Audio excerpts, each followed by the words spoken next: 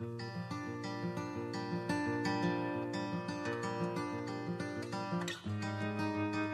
is April the 20th.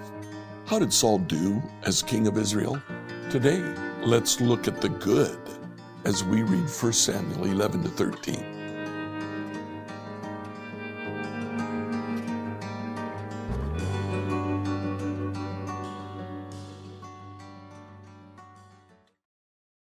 Saul has now been anointed as king over Israel. In chapter 11, when Israel comes to see Saul, telling him that the Ammonites are attacking, Saul is actually farming. He is still working the fields on his father's property. Saul understood who he was, but he also had that lack of self-esteem, so he doesn't separate himself as king. Well, what happens is that Saul takes the oxen that he was using to plow his field, splits them up into 12 pieces, sends a piece to every tribe of Israel, and says, if you don't come with soldiers to help fight against the Ammonites, I will go personally and do this to your oxen. So all Israel shows up, and Saul leads them in fighting against Ammon that day. They win. It's a great victory. At the end of that chapter, verses 12 and 13. Now the people exclaimed to Saul, now where are those men who said, why should Saul rule over us? Bring them here, and we will kill them. But Saul replied, no one will be executed today. The Lord has rescued Israel. So we see Saul's first actions are full of humility, grace, and forgiveness. Saul starts very positively. We do notice in chapter 13, verse 2, Saul selected 3,000 special troops from the army of Israel, sent the rest of the men home. When we started, Israel didn't have a standing army. Instead, they called the farmers to battle against their enemies. At the start of chapter 13, Saul creates a standing army. Apparently, about this time, he also creates a palace and moves into it. This is the beginning of the end for Saul. 1 Samuel 11 through 13, New Living Translation. 1 Samuel 11. About a month later, King Nahash of Ammon led his army against the Israelite town of Jabesh Gilead, but all the citizens of Jabesh asked for peace. Make a treaty with us, and we will be your servants, they pleaded. All right, Nahash said, but only on one condition. I will gouge out the right eye of every one of you as a disgrace to all Israel. Give us 7 days to send messengers throughout Israel, replied the elders of Jabesh. If no one comes to save us, we will agree to your terms. When the messengers came to Gibeah of Saul and told the people about their plight, everyone broke into tears. Saul had been plowing a field with his oxen, and when he returned to town, he asked, "What is the matter? Why is everyone crying?" So they told him about the message from Jabesh. Then the Spirit of God came powerfully upon Saul, and he became very angry. He took 2 oxen and cut them into pieces and sent the messengers to carry them throughout Israel with this message. This is what will happen to the oxen of anyone who refuses to follow Saul and Samuel into battle. The Lord made the people afraid of Saul's anger, and all of them came out together as one. When Saul mobilized them at Bezek, he found that there were 300,000 men from Israel and 300,000 men from Judah. So Saul sent the messengers back to Jabesh Gilead to say, "We will rescue you by noontime tomorrow." There was great joy throughout the town when that message arrived. The men of Jabesh told their enemies, "Tomorrow we will come out to you, and you can do whatever you wish." But before dawn the next morning Saul arrived, having divided his army into 3 detachments. He launched a surprise attack against the Amorites and slaughtered them the whole morning. The remnant of their army was so badly scattered that no 2 of them were left together. Then the people exclaimed to Samuel, "Now where are these men who said, 'Why should Saul rule over us?' Bring them here and we will kill them." But Saul replied, "No one will be executed today, for today the Lord has rescued Israel." Then Samuel said to the people, "Come, let us all go to Gilgal to renew the kingdom." So they all went to Gilgal, and in a solemn ceremony before the Lord, they made Saul king. Then they offered peace offerings to the Lord, and Saul and all the Israelites were filled with joy. 1 Samuel 12. Then Saul addressed all Israel, "I have done as you asked, and given you a king. Your king is now your leader. I stand here before you, an old gray-haired man, and my sons serve you. I have served as your leader from the time I was a boy to this very day. Now testify against me in the presence of the Lord and before his anointed one. Whose ox or donkey have I stolen? Have I ever cheated any of you? Have I ever oppressed you? Have I ever taken a bribe or perverted justice? Tell me, and I will make right whatever I have done wrong." "No," they replied, "you have never cheated or oppressed us, and you have never taken a single bribe. The Lord and his anointed one are my witness today." Samuel declared, "That my hands are clean." "Yes, he is a witness," they replied. "It was the Lord who appointed Moses and Aaron," Samuel continued. "He brought your ancestors out of the land of Egypt. Now stand here quietly before the Lord as I remind you all the great things the Lord has done for you and your ancestors. When the Israelites were in Egypt and cried out to the Lord, he sent Moses and Aaron to rescue them from Egypt and to bring them into his land.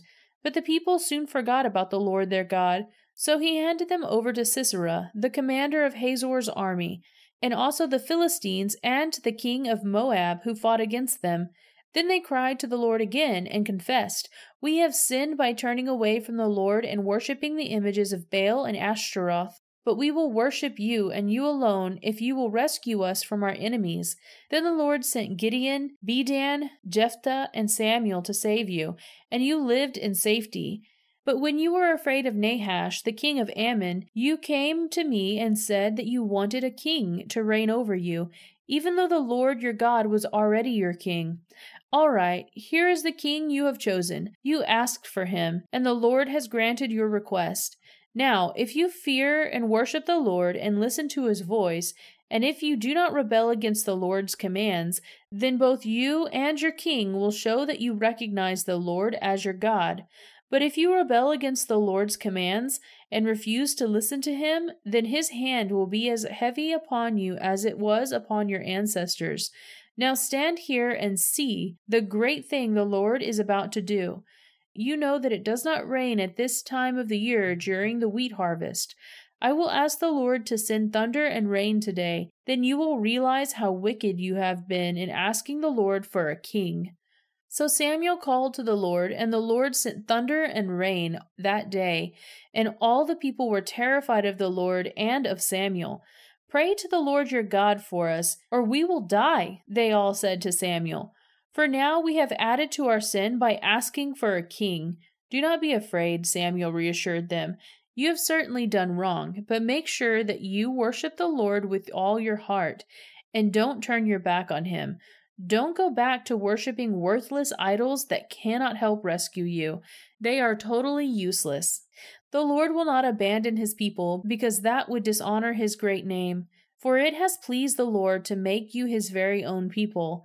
As for me, I will certainly not sin against the Lord by ending my prayers for you, and I will continue to teach you what is good and right, but be sure to fear the Lord and faithfully serve him. Think of all the wonderful things he has done for you, but if you continue to sin, you and your king will be swept away." 1 Samuel 13. Saul was 30 years old when he became king, and he reigned for 42 years. Saul selected 3,000 special troops from the army of Israel and sent the rest of the men home. He took 2,000 of the chosen men with him to Michmash and the hill country of Bethel. The other 1,000 went with Saul's son Jonathan to Gibeah in the land of Benjamin. Soon after this, Jonathan attacked and defeated the garrison of the Philistines at Gibeah. The news spread quickly among the Philistines, so Saul blew the ram's horn throughout the land, saying, "Hebrews, hear this! Rise up and revolt!" All Israel heard the news that Saul had destroyed the Philistine garrison at Gibeah, and that the Philistines now hated the Israelites more than ever. So the entire Israelite army was summoned to join Saul at Gilgal. The Philistines mustered a mighty army of 3,000 chariots, 6,000 charioteers, and as many warriors as the grains of sand on the seashore.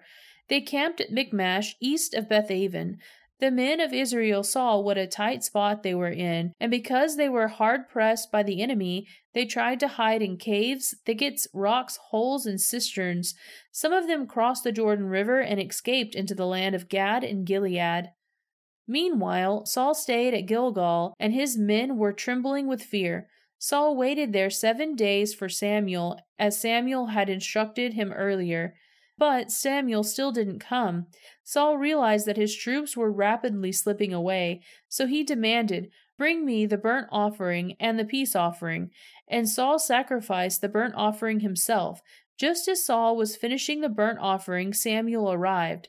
Saul went out to meet and welcome him, but Samuel said, "What is this you have done?" Saul replied, "I saw my men scattering from me, and you didn't arrive when you said you would, and the Philistines are at Michmash ready for battle.